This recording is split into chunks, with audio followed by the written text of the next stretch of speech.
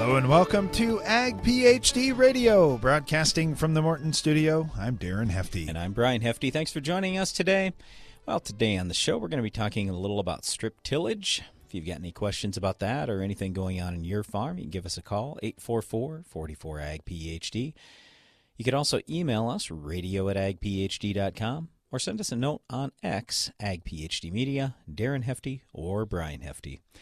We're going to get to the Ag PhD mailbag in just a minute here. Before we do, I will just say when it comes to strip till, this is a practice we've been doing on our farm for over 15 years now, maybe even longer than that. It's been quite a while, and we really like testing a lot of different things in our operation. We farm about 3,500 crop acres, but we've done a lot of no-till over the years, a lot of conventional till, strip till, and many variations of each. So we're going to talk strip till as we go throughout the show today.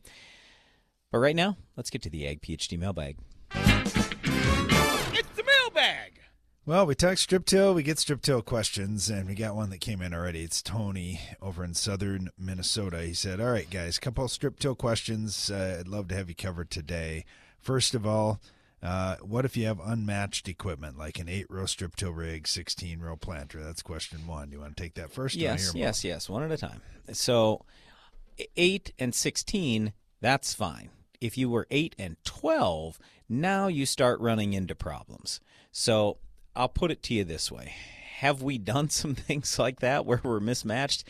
Yes, but you really don't want to. You want to stay matched up, at least fairly well. So let's say you had a 24-row planter, then it's pretty easy. You can go 8-row head, 12-row head, either way, you're fine. But boy, if you're a 16-row planter and you're going to try using a 12-row corn head, I'm not going to recommend that. It might work out if you have everything flat and you're using RTK GPS. It's not going to be horrible, but it's not something that I want to deal with. So nope, I would not do that. Okay, the other one, he said, many of the strip till rigs that are for sale, I'm thinking about trying it here, and Yep. Many of the rigs that are for sale in my area they're plumbed for liquid fertilizer, but liquid fertilizer, much higher price than granular in my area. Yep. So I'm curious, do guys put on liquid P and K also, or are they mainly putting on nitrogen with those liquid machines? And then my thought is I'd like to do P and K in the fall, but I can't do fall in. Okay, so in terms of the liquid fertilizer, I don't know. I mean, what the percentage would be of people just doing N versus P and K, but if it's set up for liquid, the odds are pretty high that it's more nitrogen than it is the P and the K. A lot of people are using, I'll call them the Coulter machines, kind of set up for spring, where you're going a little more shallow, and then you'll see a little bit of liquid nitrogen and some liquid P and K all at the same time. I don't have a real big issue with that. Fall stuff, we're usually talking dry and P and K. So that's what we've been doing for years. But I don't have a big issue if you want to go liquid. To your point, though, yes, the liquid is a little bit more expensive. I like the liquid in the spring at planting time. That, in my opinion, is the best way to take advantage of those extra dollars you're spending, because you can get quick availability. It's right there for the plant. I like it, too, because when it's done in the spring, you have a lot less chance for tie-up.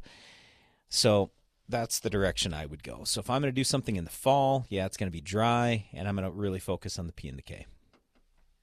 All right, thanks for the question. I got this one that came in from Mark over in Indiana. Hey, guys, interested in your Neil Kinsey seminar coming up sometime next spring. Just curious, what Late are the February. dates and so forth, and when will information be posted about that event? I think we have it posted, don't we? Yeah, it is. It is actually on our website, agphd.com. Just click on the events tab. It's going to be February 20th to the 22nd. There are online options, but I'd strongly recommend the in-person option. You just get to ask so many more questions. You get to see a bunch of consultants that work with Neil. Will be there with a lot of different experience from different crops and different parts of the country and so forth. So February 20th to 22nd, mark that on your calendar.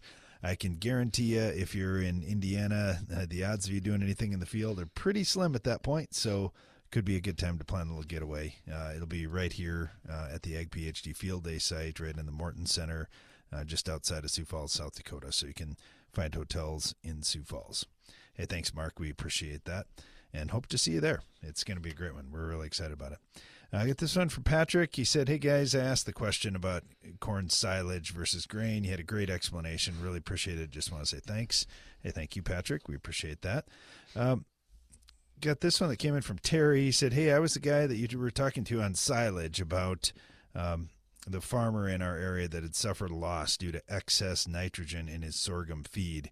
And I looked it up so I could send you the article. Turns out it was 2020, not last year. Man, time flies. Anyway, he said the way our weather is here, sorghum is a good crop for us. Just have to be careful about those potential side effects. It's also a potential source if it's cut too short again. So just want to watch out for that nitrogen thing. And by the way, this morning we were -1. Jeez, Terry, that's cold. That's probably cold. Fahrenheit too, not Celsius. Yeah, not too excited about those super cold temperatures coming. And then I got one from Eric about clethodim, and he said, "Hey guys, for grass control in alfalfa, is clethodim the way to go? Yes. And when can you use it safely in clethodim?" In alfalfa. When can you use clethodim safely in alfalfa? Just about any time. Yeah, third trifoliate stage is what a lot of them will say. Yeah. So I really prefer that you get Eptam out there pre-emerge, though, before you seed the alfalfa. After that, then, yeah, the only real choice for grass is clethodim, the only real good choice for grass. The nice thing with clethodim is there are varying rates depending on, let's just say, how difficult that grass is to control. Yeah, perennial grass versus annual grass. A little foxtail, no big deal, especially if you're spraying clethodim alone. But to get clethodim to work the best, adding in the right surfactants is really important. Typically, usually crop oil. It's crop oil and ammonium sulfate. If you do that and you use small droplets and lots of gallons of water, lots of spray pressure, works pretty good. You don't need that many gallons of water. Don't get super carried away on the water, though. I would way rather have a little bit smaller droplet, a little less water in a lot of cases. Also, Darren mentioned perennial grass. You'll probably never kill the perennial grass, but you can stun it pretty good with clethodim when you use a very high rate. Stay tuned. We'll talk strip till next. Take your tillage to the next level with the Insight Universal Tillage Tool from McFarland Ag. With more adjustability and flexibility, the Insight is the ultimate one-pass tillage tool. Visit McFarlandAg.com to find your closest dealer. From machine storage buildings and farm shops to dependable buildings to house your livestock, regardless of building size or use, Morton has a building for every budget. To learn how we can help you expand your farm operation, visit mortonbuildings.com. Because the challenges you face are getting bigger every year, BASF is committed to helping with more than boots on the ground. We're committed to boots in the mud, boots on the steps of your truck, your tractor, your combine, the linoleum tiles of your coffee shop, the concrete of your co-op, the gravel in your shed.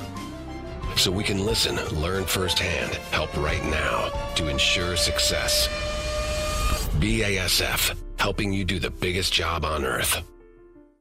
It's smart to make the right agronomic choices, and it's even smarter to get rewarded for them. With the Bayer Plus Rewards program, you earn cash back on seed, herbicides, and other eligible products. And it keeps getting smarter, because now you can earn an additional 10% bonus when you send your redemption check to your retailer. To learn more, contact your retailer today. Protect your yields and get the most from your land with Bayer Plus Rewards. Visit mybayerplus.com and see program terms and conditions for full details. The hard-working, independent spirit of rural America can often be isolating. It's not often discussed, but mental health issues are real. Now's the time to lead by example, talk openly, and show that a strong mind is just as important as a strong body. FMC is proud to be working toward ending the misconceptions around mental health through awareness, guidance, and action. Together, we can uproot the stigma.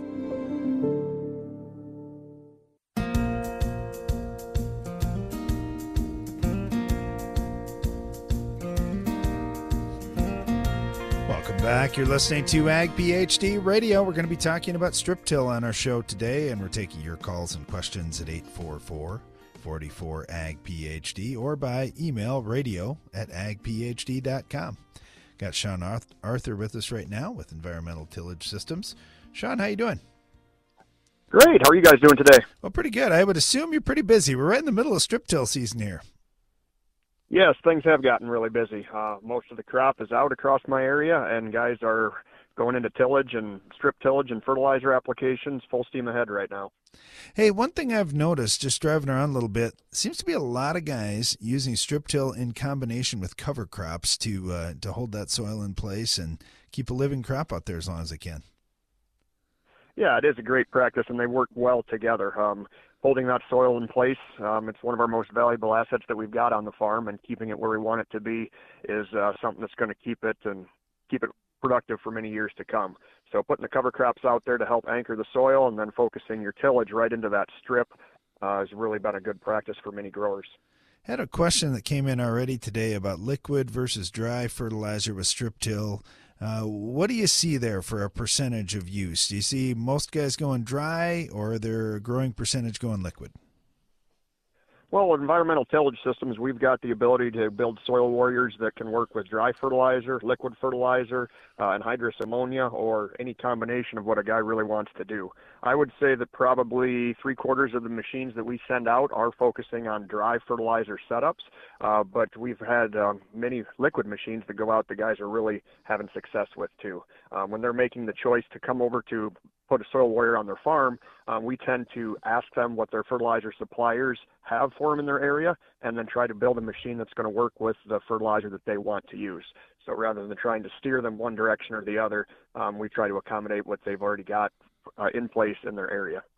What do you see for a trend in terms of coulters versus shanks and so forth? What is the preferred method in 2023? We do have a lot of coulter machines that are out. Our X-Row unit with that 3 coulter configuration is probably going to be the most common setup that we've got.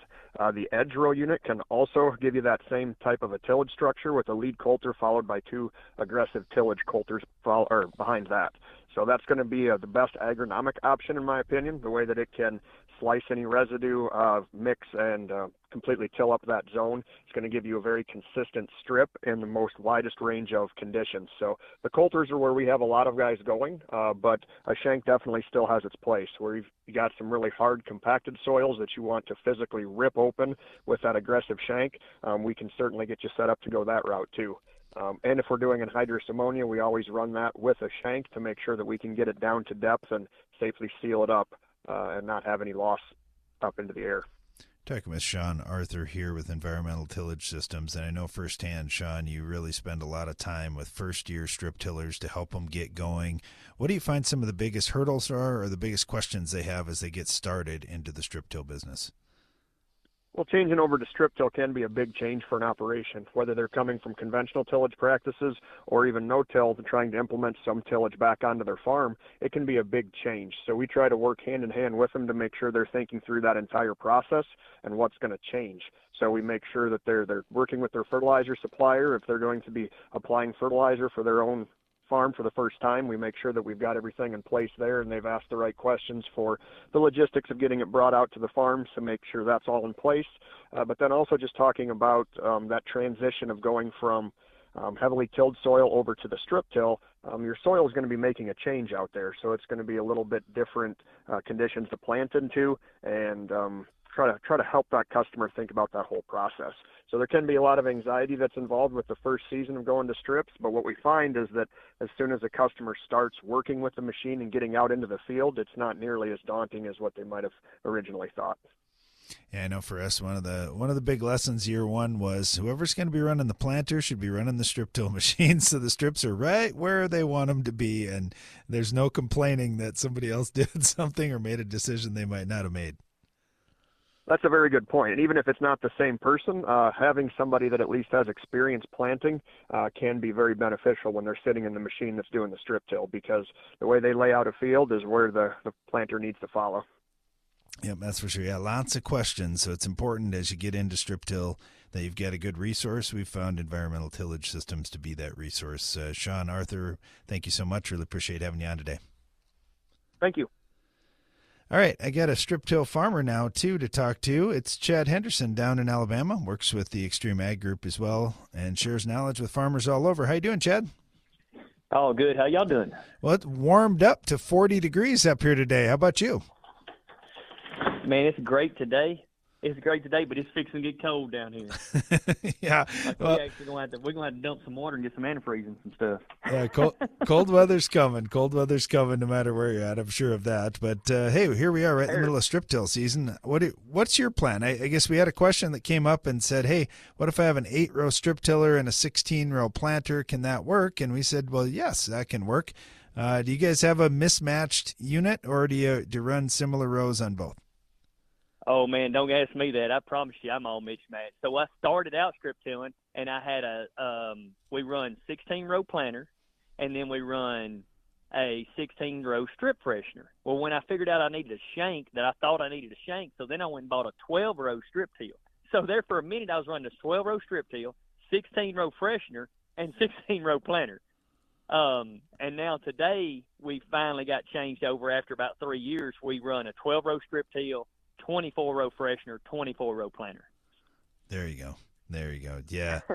So yes, but so I can talk to you about that. You know, when I was just listening in on the other, you made the comment, well, the guy that's running the strip till needs to be the planter guy. Yes, that's 100%. And another thing we did was we made sure we had the guidance, on the implement. The implement guidance helped us a lot with any kind of rolls or anything. It kind of got it to where it trued those strips up, Yeah, absolutely. Now, you get to talk to a lot of folks around the country, and I'm sure you get a lot of strip till questions from them. What do you find to be the biggest challenges for growers that are trying to adopt strip till? One of if we can talk about the side of it as far as the equipment side, or we can talk about the fertility side. One thing is getting your mind wrapped around how much fertilizer you need. It's a great comment a while ago. It's definitely you need to tap into resources and talk to several people, talk to your agronomist, then look at your soil samples, look at what you're trying to achieve and how it's going to affect your soil. Because where I started at to how many pounds I use now, it's not even close, We do a lot of our build programs in a broadcast, and our strip till, we're more feeding this year's crop. How do you do it on your farm? We're moving around our strips, so we're comfortable doing a little bit of a build at a time because we know, hey, we're going to keep moving those strips and eventually we'll build it all. But most of the time we're going over the top with our build program. What do you guys do? Same way. We'll go over the top when we for most of my acres. We're 2 years. We try to get 3 crops in 2 years. With that being said, this is our build program. That's in front of our wheat. So we'll fertilize broadcast in front of our wheat crop, and then we come back with beans, and then we strip behind our double crop beans for our corn, So every other year we're just like you're talking about. And with that being said, this is kind of my build program, and I'll be, even with my soils in pretty good shape, I'm looking somewhere like a 35-40-40 or a 35-50-50 broadcast on my wheat acres, And then when I come back for my strip till, it may be like let's just say it's like maybe a 13, 35-35 at, say 150 pounds, And we're down here where we're low mag, we've always using K-Mag down here, We're just kind of opposite of what y'all are a lot of times. Yeah. Well, we'd share some of our excess magnesium if we could, Chad. If we had a way to filter it out of the soil, we'd be happy to send it your way. I promise you, as bad as you are high with it, I'm low with it. So, it's all, every farm has their own problem. Yeah, they sure do. We're talking with Chad Henderson here. Works with the Extreme Ag Group and farms with his family down in Alabama. Chad, thank you so much. Really appreciate having you on. Good luck to you guys the rest of this fall. I've really enjoyed it, and I've learned a lot from the show and learned a lot from being able to talk to folks about strip tilling as well. Thank you. You bet. Thanks, Chad. We are talking strip till on today's program, but we'll take any agronomic questions you have. You say, man, I've got something I want to talk about, but it's not strip till. That's fine. It's 844-44-AG-PHD. We'll be right back.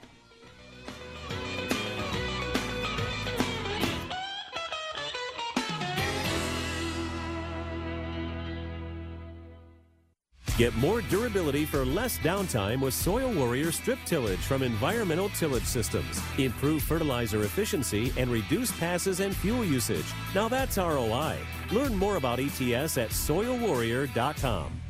Did you know 20% of stored corn is overventilated by 3 points of moisture? On 100,000 bushels, that's a whole semi-load. Stop this problem for as little as $2,100 per bin with the End Zone for Corn from Farm Shop MFG. Learn more at farmshopmfg.com.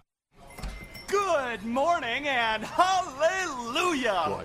My spray and pray days are over! What's with Randy? Oh, he's just amped. Wheat field heaven! Amped? Yeah, he ordered that new Battalion Amped herbicide from UPL. They're calling it the new gold standard. This is the greatest day in herbicidal history! So, how can I... Get amped? Just go to BattalionAmp.com. It's gonna be a good year! Always read and follow label directions. When nematode pressure mounts, seed-applied Trunemco provides assurance. Growers using Trunemco are seeing a difference, from early plant vigor to improved soybean and cotton yield. Impressive results are everywhere, and we want to hear about yours. You could win $20,000 and be named a Trunemco Elite Grower. Don't delay. Contest ends October 31st. No purchase necessary. Void where prohibited. See full rules. Learn more at newfarm.com/USST. This season, get medieval on Rhizoctonia with the powerful protection of Excalia fungicide from Valent USA. Here to shield your sugar beets from the treachery of Rhizoctonia, Excalia delivers excellent staying power, keeping your sugar beets from being conquered. Stay one step ahead of Rhizoctonia with the powerful protection of Excalia. Ask your retailer or visit valent.com/Excalia to learn more. Always read and follow label instructions. Go long for season-long foliar disease protection that starts at plant. Only Xyway brand fungicides from FMC provide season-long foliar disease protection from the start. Active ingredient flutriafol moves through your corn plants as they grow for inside-out protection from roots to tassel. Growers and retailers are sharing their Xyway brand fungicide success stories at xyway.ag.fmc.com. Always read and follow all label directions. Banning nitrogen with your planter saves you money.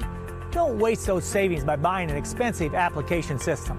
Clever design and engineering means 360 Bandit's colders and hose guides work to get the nitrogen in the perfect place for rapid root uptake. 360 Bandit puts a band of nitrogen on both sides of the seed trench, 3/4 of an inch deep.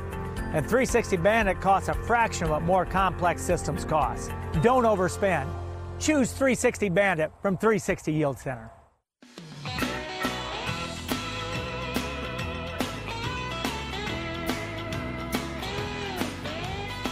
Welcome back. You're listening to Ag PhD Radio, broadcasting from the Morton studio today, talking strip till, and we've got our friend CJ Parker with Case IH on now to talk about this a little bit. CJ, I'm always amazed that you pick up the phone this time of year. I just figured you'd be too crazy busy to talk. Yeah, that's the great thing about having cell phones, where everybody's a mobile situation anymore. All right, so what are you seeing out there this fall? And I want to talk strip till, but is there anything else that you're noticing out there that you say, hey, man, guys should be aware of this? I think one of the biggest things I've been noticing this fall, the dry weather that seems like a lot of the places have had, and but then now with some moisture coming in, and just being able to get their soil tilth, their residue, and looking ahead to spring 24. It's hard to believe that it's October, but the planning and everything we need to set in place for spring of 24 has already begun. Yeah, that is for sure, no doubt about it. And you think about strip till. Once you build those strips, that's your seed bed, and most guys are hoping, I'm not going to have to come back in and freshen things up. What do you see? I guess, would you say more times than not, if you do it the best you can in the fall, you're going to be good going into the spring? Yeah, I'd really tell guys to really spend that time. I know fall, everybody's in a time crunch in fall, but really spend some time to make sure that strip till row unit, that strip till bar is set up the way you want that strip to be. So you can get off to the best place you can come spring to plan into it. So a little bit of extra time can really make a difference come spring. And then I know there's some areas that do spring strip till, which is it's just as critical at that time as it is in the fall to make sure that tool is set up correctly.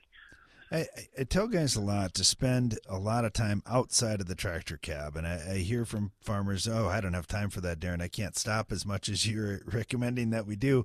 Well, maybe you need to get another person out there that's digging behind. If you have the manpower, that'd be awesome, because you just need to make adjustments field to field. The compaction layer may be a little different. The soil type is a little bit different. I just find with strip till rigs, there's a lot of adjustment throughout the season. Yeah, there is a lot of adjustments from field to field, and then from variety to variety to hybrid to hybrid. That residue is going to be different, and in different areas where they're yield. We really need to look at that residue management with that strip too, to make sure we got that residue out of that zone. It all comes back to getting that even temperature and that even uniform moisture, so we can get them plants off uniformly come springtime. Yeah, that is really important, and we're talking with CJ Parker here with Case IH. As you look at fields that guys are strip tilling this fall, CJ, what are the most common mistakes that guys make as they're out there running those rigs? I think one of the biggest mistakes I see is, folks running their residue managers too aggressively. We really don't. We just want those residue managers there to move that residue away from the strip. We really don't want it to be to create a furrow, being too aggressive and running too much soil. So that's probably one of the biggest mistakes I see when setting up a strip till unit.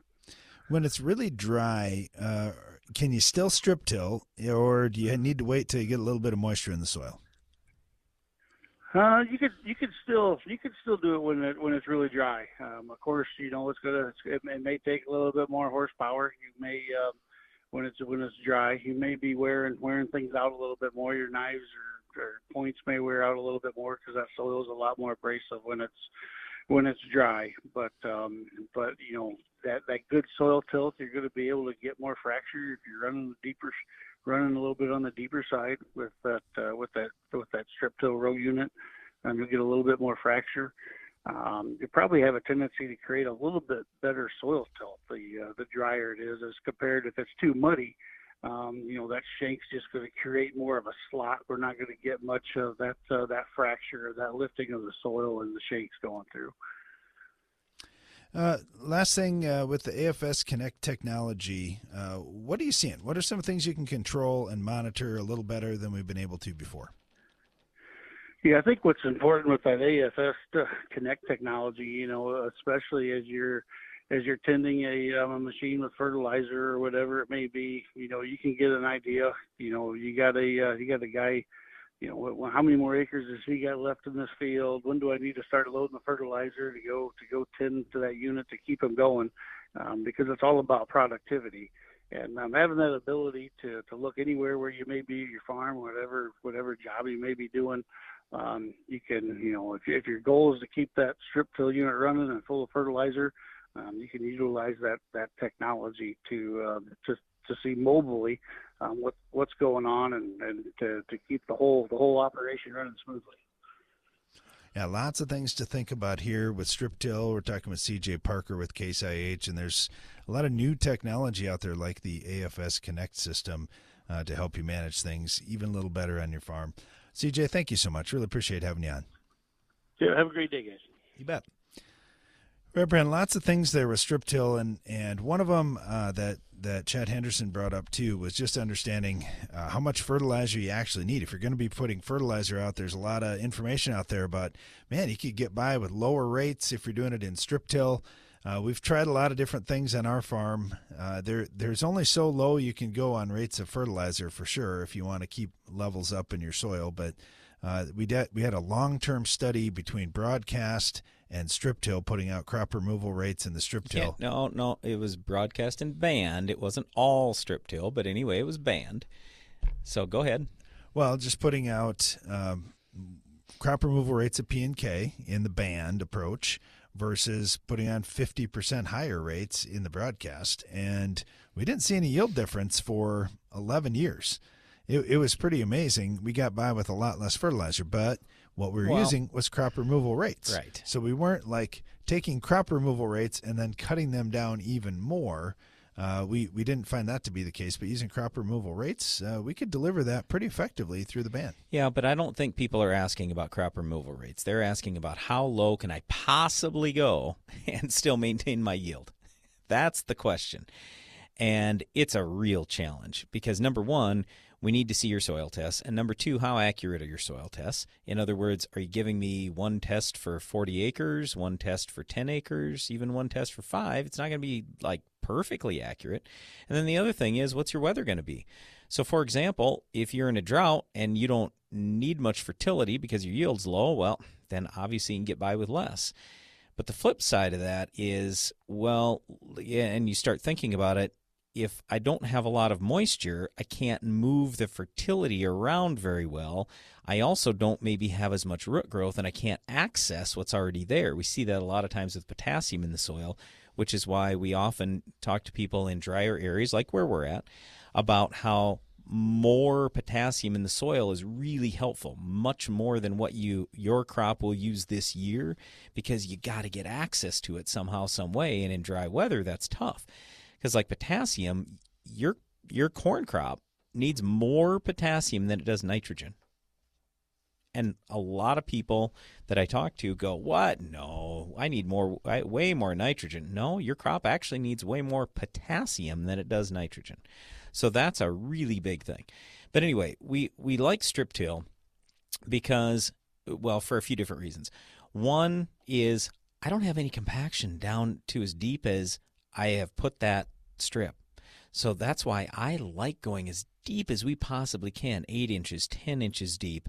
In the fall, it's awesome. Now you can go plant right over the top of that in the spring, and you're guaranteed no compaction all the way down to that 8 or 10 inches deep. That's very helpful because I'll bet you in most soils there you'll find a compaction layer at a much more shallow depth than 8 or 10 inches deep. So that's the first thing. The next thing is you can deliver some fertilizer, but not just deliver it, it's deliver it down where your crop probably really needs it. I'll bet you in a lot of fields that you have right now, your top 1 or 2 inches has a fair amount of fertility. But how you doing down at 7 inches deep, 8 inches deep, or deeper? Probably not much. If you can get some down deep, boy, that's really helpful, especially in a dry year. And then the other thing is it's one pass. You don't have to go spread fertilizer, then till again, anything else. It's one pass. So it's really been pretty nice for us on our farm on a number of acres. We're going to get back to the Ag PhD mailbag right after this. What does it really mean to provide the best crop nutrition? With AgroLiquid, you're getting a one-of-a-kind approach, one that caters to your specific agronomic needs. You're getting a crop nutrition plan that maximizes your fertilizer applications from every drop, all while accounting for your management practices and the products you're already using. But it's not just a product. It's peace of mind, knowing we've thought of everything. That's the AgroLiquid way. Apply less, expect more. Find a retailer at agroliquid.com. When I step on someone's farm, I feel like I've already walked a mile in their shoes. I spend spring on the tractor and fall in the combine. I see the excitement in my kids' eyes on our farm, but worry if there's enough of it for all of them. I make sure everything Case IH makes meets the challenges farmers face, because I face them too. My name is Ryan, I am a farmer, and I work at Case IH. Case IH, built by farmers. Insects have reigned since the dawn of time, adapted to their surroundings, experienced the harshest climates and toughest challenges until now. With 2 modes of action, Ridgeback insecticide delivers one devastating outcome for soybean aphids: extinction from your fields.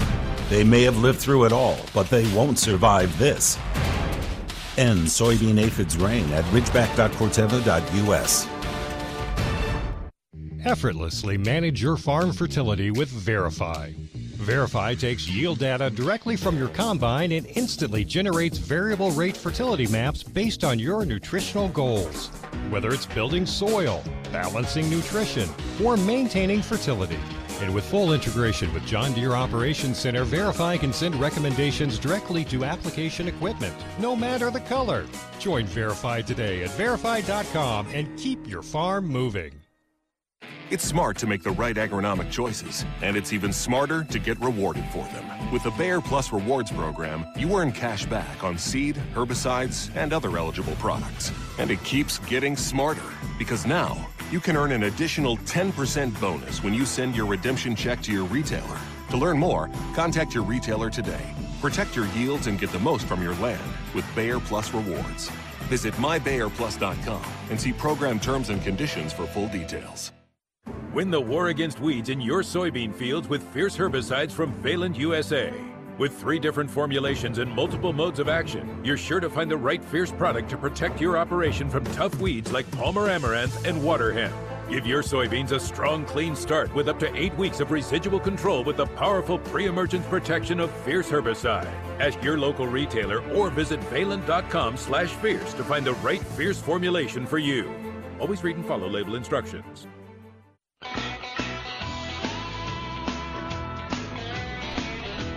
Welcome back. You're listening to Ag PhD Radio. We're diving into the Ag PhD mailbag, taking your calls at 844-44-AG-PhD or your emails, radio@agphd.com. Got one here from Trent, Brian, and I'm glad to hear, I'm not wishing you any bad luck at all, Trent, but it's nice to hear when things don't go perfect for others, too. I always thought it was just our farm, but that's not the case. It's not nice to hear when things don't go perfect. We want them to I want them to go very well. That's why I said I'm probably saying this wrong. I want things to go well, but, man, it's not just us. So for Trent, he wanted to get some lime spread last fall. Didn't happen.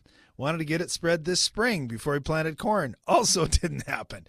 Now he can finally get the guys there to spread, but here's the problem. He's got corn stalks out there, lots of corn stalks, and he's going no-till soybeans this next year. So what his thought is, hey, it's going to be like a year and a half before I'm going to do any tillage in this field again. Is that any problem? Just putting the lime out there now. No, that's fine. Now, I wouldn't get super carried away, but what we have found, and we've done this even on our own farm, just to see how long it takes, it will get down over time. Okay, it just takes a little bit longer when you're going no-till as opposed to when you are conventional till. So I wouldn't get too worried about it, but like I said, I'm not going nuts on the rate. As long as you're running a normal rate, nothing out of the ordinary, nothing crazy high, you should be just fine. And the reason why I say this, if you go really high, what can happen is you can tie up some other nutrients, like let's say iron, for example. And if you've got your top 2 inches is just loaded up with this lime, then in the top 2 inches, you're going to be loaded up with tie-up of other nutrients. That's my concern. So over time, it spreads out. Over time, you don't have the tie-up issue. I'm not that worried about it long term. But, yeah, just don't get carried away in the rate, and you're fine. All right, thanks for the question, Trent. Good luck to you. Got this one in from Jacob over in Minnesota, and he ran a test on some cattle bed pack manure. And he said, I ran this test on the manure, ran it with the salts, as you guys always talk about. Yep, we do. So good job, Jacob. But he said, I didn't realize how much salt there was. So here's the thing. I only have 280 acres of bean stubble going into corn, and I wanted to spread manure out. I can spread it on all of it. I can spread it on part of it, whatever. I've got about 150 tons. So I'm like, wait a second here, Jacob, that's 150 tons, and you've got 280 acres, so that's a half a ton per acre. Well, that's no problem at all. No. You could actually spread several tons per acre if you wanted to. I guess it depends on how much salt you want. Talk a little bit about that, Brian. Based on the salt, what kind of limits would you see here? Well, I'll just read it to you right off the lab reports. This is out of Midwest Labs, and his salts were 57.6 pounds per ton. Okay, so right at the bottom, it says on the Midwest Labs report, total manure salts should not exceed 500 pounds per acre. Less than 500 pounds per acre if annual rainfall is less than 25 inches and or the soil CEC is less than 12. Plus, it says salt contributions from commercial fertilizer applications must also be considered. Anyway, that would tell you that if I just run the simple math here, if 500 is my limit and 57.6 is what this has got, then I can put on about 9 tons roughly. All right, so yeah, looks fine, Tyler. That's the way to do it, though. Pull some samples and see exactly what you got. Or I'm sorry, not Tyler. Jacob. Sorry, I was looking at the next question here already. And yeah, as long as you run that manure analysis, that's going to help you out a ton to know what you're able to spread. Actually, Brian, I'm going to switch over. Okay, so let me while you're fumbling around there, Darren, let me just say, to take this a step further, we have talked about this a few times on the show, but many people ask us, because we spread a lot of manure in our farm, how are you doing it? What's your limit? Is it nitrogen? Is it phosphorus? Or is it salt? It's salt. Okay, always salt first. Always, always, always, always, always. Has to be salt first. Then we'll take a look at nitrogen, and we'll take a look at phosphorus. And so I don't want to exceed on any of the three. But the thing is, we hit our salt limit way before we hit our nitrogen or phosphorus limit. So, I mean, it's good news, I guess, when you think about for any state and regulations for how much nitrogen or phosphorus you put out or anything else. I mean, honestly, we have to supplement with commercial phosphorus and nitrogen. Otherwise, we'd be falling back every year. So that should hopefully tell you how little manure we're actually able to put on. It doesn't even meet what crop removal is.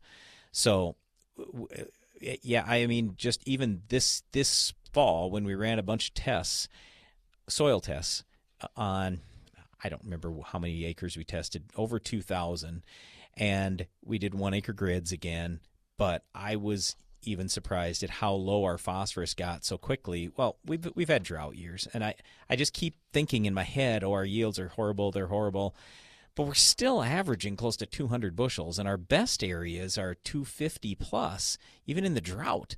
So I got to get that out of my head a little bit, because when I look at the tests, I go, whoa, oh my goodness, why are we so low on phosphorus all of a sudden? We just had it built up.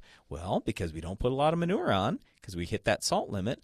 And if you don't add commercial fertilizer on a regular basis, when you're doing corn on corn and hitting big time yield in some of these zones, I'm not saying everywhere, but in these zones, and this is why it's so important to grid or zone sample, because we have areas on our farm where we need nothing. That's amazing. I love that. I don't have to spend the money in the fertilizer, although I will take higher yields and I got to put more fertilizer on. But you got to identify that and then spend your dollars wisely. Okay, Darren, you ready for the next one? Yes. All right. So this one comes from, well, it's just a little different soil test thing. It's pictures rather than numbers necessarily, but you'll figure it out. Okay, so this one comes from Tyler over in North Central Ohio. He said, young farmer here. This is my first piece of ground. I bought it in 2020. I just recently found your show. I've been binging episodes all fall in the combine. Good job, Tyler. That's the way to use your time wisely. He said, I've sent you a manure sample. As long as the combine ran well, sure. Sent you a manure sample, and I put on 7,000 gallons of hog manure, and then I planted a diverse mix of cover crop. By the way, I don't have a salt test on that hog manure, so I don't know if we exceeded the level we should have on salt, but go ahead. Okay, well, it's already done. You put on 7,000 gallons of manure. It's ground that had been rented for a long, long time, for decades, so fertility was going to be low. He knew it was low. Even so. He could get manure, and he could get it cheap. So yeah. It hadn't seen manure for a while, I'm sure. Which I know the exact. But please, in the future, always test for salt. Yeah, I know the exact situation, Tyler, because I had some new ground, hadn't seen manure forever, and yeah, I loaded it up right away, figuring, well, there's no salt out in the ground right now, and I had heavy soil. But even Tyler so, doesn't. His CEC, mostly 8 to 10. His pH is in the low 6s, but about 25% of it's below 6, and 25% of it's higher than a 6.5. He's got low potassium, parts per million, less than 100, and a Malic 3 phosphorus right around 15. So fairly low fertility, but he hasn't run samples after putting on the manure. He also pattern tiled the field. So he put in tile, he put on some manure. Okay, so what's the question? Because we got about a minute. Questions are, should he go put some lime out there with high calcium lime? No, because he doesn't have anything below 6 pH, right? No, about 25% of it was below 6. What? So he had some down in the 5s. Oh, is that that looks like a 6 to me. Okay, I couldn't see it. Okay, well, there's a summary at the bottom with percentage of acres in different things. So yeah, if it's below 6, I would lime. If it's not below 6, don't worry about it. Okay. And then his other questions are, what would be the first things you'd be spending money on to change in this field? And would you recommend doing anything this fall? North Central Ohio, 8 to 10 CEC. Well, I don't have a quick summary. Yeah. So potassium parts per million, less than 100. Yeah. And Malic 3 phosphorus around 15. Yeah, so you got to get P&K out there. And here's the problem. 7,000 gallons, that's going to give you 35 pounds of phosphate. That's it. That's not going to cut it. You have to add more commercial fertilizer. Now, the potassium, you're in better shape there. So 175 pounds. You're getting lots of K out there. You just need more phosphorus. And this is the same issue we have with manure. We do pretty good on K, but we need more phosphorus. So that's the direction I'd go. All right, thanks for the questions, and thanks for listening to our show. We really appreciate that, Tyler. Stay tuned. We'll be right back.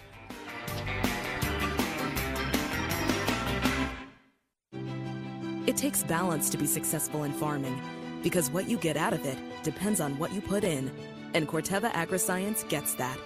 Introducing Nutritia N Nutrient Efficiency Optimizer, a biological product that naturally captures nitrogen from the air. It's a sustainable way to add balance to your traditional nitrogen methods and maximize your yield potential. Embrace a balanced approach to nitrogen management this season by visiting Corteva.us. It changes everything. So says Indiana corn grower Nathan Davis about innovative Xyway LFR fungicide from FMC. Xyway brand fungicides are the first and only at-plant corn fungicides to provide unprecedented season-long inside-out foliar disease protection. Discover more grower and retailer success stories at xyway.ag.fmc.com. Always read and follow all label directions. Your farm data platform might let you manage your fertilizer plan by helping you set sample points, determine management zones, or create fertilizer recommendations. With Verify, you can do all that. But what Verify does that no one else can is take yield data straight from your combine, correlate this info to soil test points, and immediately generate variable rate fertilizer maps based on your nutritional goals. Whether you want to build soil levels, balance your field for uniform nutrition, or maintain fertility levels by simply applying what you removed at harvest. And with full integration with John Deere Operations Center, Verify can send recommendations directly to application equipment, no matter the color. Sign up for your Verify account today at verify.com and keep your farm moving. That's VRAFY.com.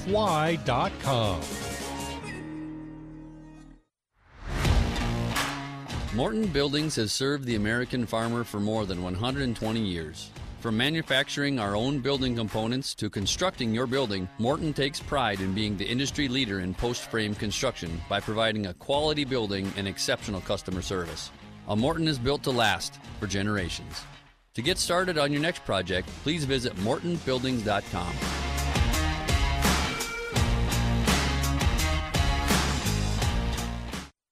My mom's got a new Case IH tractor, and it can do it all. Bale hay all day. See in the dark with its powerful LED lights. Hook up all the implements. Shift like a race car, steer with ease. And it can also cool my juice box. Yeah, her Case IH tractor can do everything she needs it to. Looking for a tractor that can do it all? Check out caseih.com.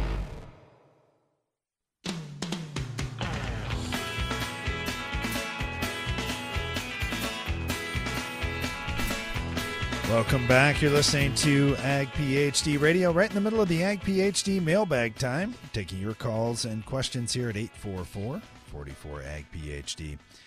All right, Brian, get this one from Adam, young farmer down in southern Kansas. He said typically dry here.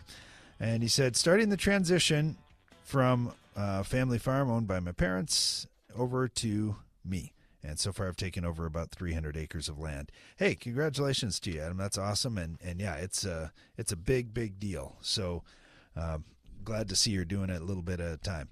Now, he said one of the things that he decided to do is he's going to go organic wheat production.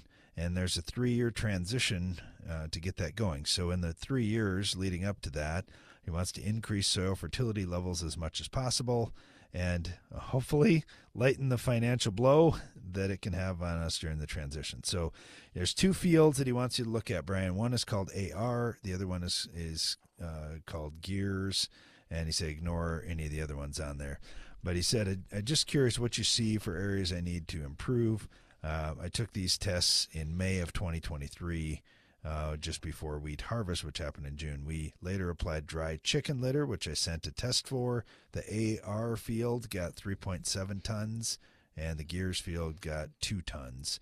And then we cultivated to control weeds. We just finished planting this year's wheat crop. Again, it's not organic yet. They're not going to get any premium. They're also using humics and fulvics in the furrow. They plan to graze off the 2 fields with cattle and so forth. So he said his general plan wants to get to organic wheat. What do you see on there for fertility? What are some things he could do? Okay, first thing is the soil is not real heavy. I'll say 12 on average for cation exchange capacity. Yeah, to add to that, he said it went through decades of plowing, and so that's a challenge, too, to try and build things back up. Well, yeah, the organic matter's pretty low, but if you're going to go no-till, that's the fastest way to build it back up, so I don't... He's going to do some cover crops like peas in between to try to hopefully put some nitrogen back in and keep something growing. Well, I was just going to say the challenge is if you're going to go organic, that usually means more tillage, not less. So anyway, it's not great for the soil's organic matter when you do lots of tillage, but I guess let's get back to this fertility thing. So phosphorus levels aren't terrible. In a lot of cases, we're talking, call it 30 P1 phosphorus and 40 or 50 P2 phosphorus. So it's certainly not bad. If it's me, I'm going to keep trying to build that a little bit more, but putting some of that chicken litter out is good. It's got, 52 pounds of phosphate per ton of chicken litter. So that's good. That helps. The only thing is when you build up your phosphorus, which is great, you got to build up your zinc and your copper just a little bit too. So the zinc is it's less than half a part per million in much of this, and you want to get it probably to 3 to 5, something like that. And it's very inexpensive. Just put some zinc sulfate on. Copper sulfate can be used to raise your copper levels. Your copper levels are 1 or less in a lot of cases, and when you get higher levels of copper, you'll find that your wheat will have a little bit less disease in it. So copper sulfate and zinc sulfate are 2 of the cheapest nutrients you can possibly put on. I'd get at least some more of those out there. Ideally, again, my goal would be 5 parts per million on zinc and probably either at least 2, 2.5, maybe 3 on copper, something like that. Get those up a little bit. Your boron's also super low, like 0.2. Your sulfur's low, like single digits, but with your chicken litter, that definitely gets some sulfur out there. So sulfur and nitrogen aren't going to hold in that soil very well. So you're going to have to find some way organically, I guess, moving forward to get nitrogen and sulfur out there, because those are 2 issues you've got now, and you're always going to have it because your soil's fairly light, and even if it was heavy, with a normal amount of rainfall, you're going to leach some out. So those are probably my best suggestions. All right, thanks for the question. Had some feedback. Oh, hey, sorry, one last thing. Lime. He does have some pHs that are down in the 5s. So if your pH is below 6, I definitely get at least a little bit of lime out there. Not going to take much because you got light to medium soil. Sorry, go ahead.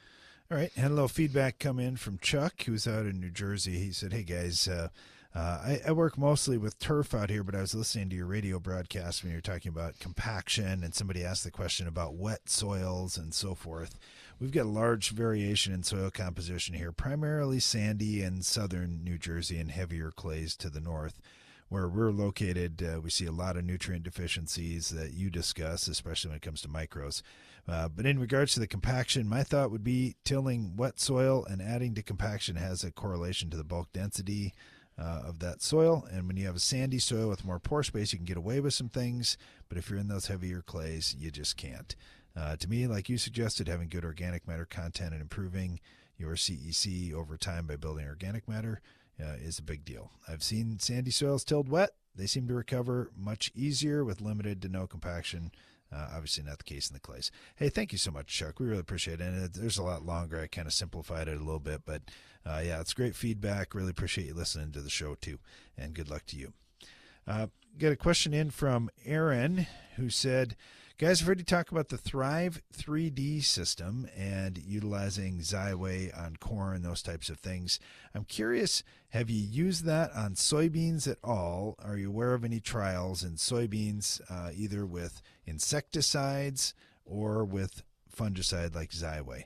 The insecticide we've been using for a couple years on our farm of soybeans, and we've been really happy with that. We've got a lot of secondary insect pressure. We do a lot of manure. We do a lot of cover cropping, and certainly when you do more of those types of things, you see and less tillage, you see more insects out there. So the capture thing's been good for us, and it's been relatively inexpensive with what soybeans are. It's less than a bushel, so it doesn't take much of a gain to help.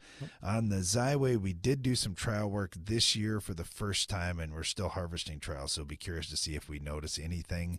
We didn't have it in any special spot. In fact, we didn't get it right where we had some white mold, which would have been wonderful to see if it would have helped on that at all. So, yeah, I'm as excited as you are to see if that's going to be a thing that pays off, because there are a lot more of these SDHI chemistries that are showing really nice in-season effects from in-furrow applications. So hopefully that's the case. I know we sure like Xyway fungicide on our corn. It'd be interesting to see if we can find something good on the soybeans too. Anything you wanted to add to that, Brian? Nope, that covers it.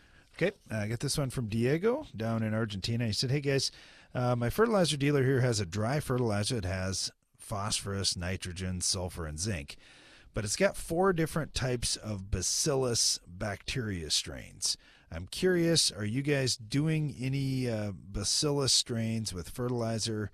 I'm just kind of curious about that. You know, we do a lot of things with naturals, Diego, and they have been shown, many of those strains that you've got listed there have been shown to improve nutrient uptake in the crop and also potentially work hand in hand with your root system. So, I think it'll be interesting to try that out. The question will be...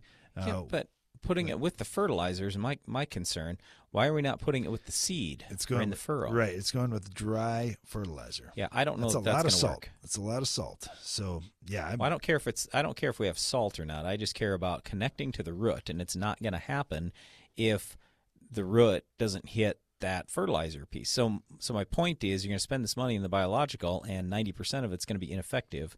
So I would probably take the same strains, put them on the seed. But you can try some things, just see if you get results. Let us know if it works out for you, but that would be my only concern. Okay. I get a question from Jerry over in Iowa. Hey, you guys talked about strip till, a lot of focus around corn. How about in front of soybeans? Are you doing the same types of things, same types of strategies as you do on corn? For strip till strategies, yeah. I would say the last few years we have been strip tilling just in front of soybeans and not in front of corn because we've had so much manure going in front of corn. So when we do it in the fall, we're just doing P&K anyway. The other thing that we've also tried is doing some high rate, well, I shouldn't say high rate, some micronutrients at enough for several years way down deep, like 8 or 10 inches deep, and trying some of that too, just to build that up a little bit. So we just figure in the soybean year, maybe we could do, we're not putting that much P&K out there, throw a few micros out, like a blend of micronutrients deep, and just trying some of that also. But yeah, for the most part, our strategy is about the same, corn and soybeans. We like strip till either way. Yeah, I like fertilizing each crop if we can. I know a lot of guys are in a 2-year rotation or even more. That can certainly be done too, but that's a cool thing with strip till. If you're doing that in front of each crop, you can feed that specific crop too. Thanks for the questions, and thanks for listening today. Be sure to join us again each weekday for more Ag PhD Radio.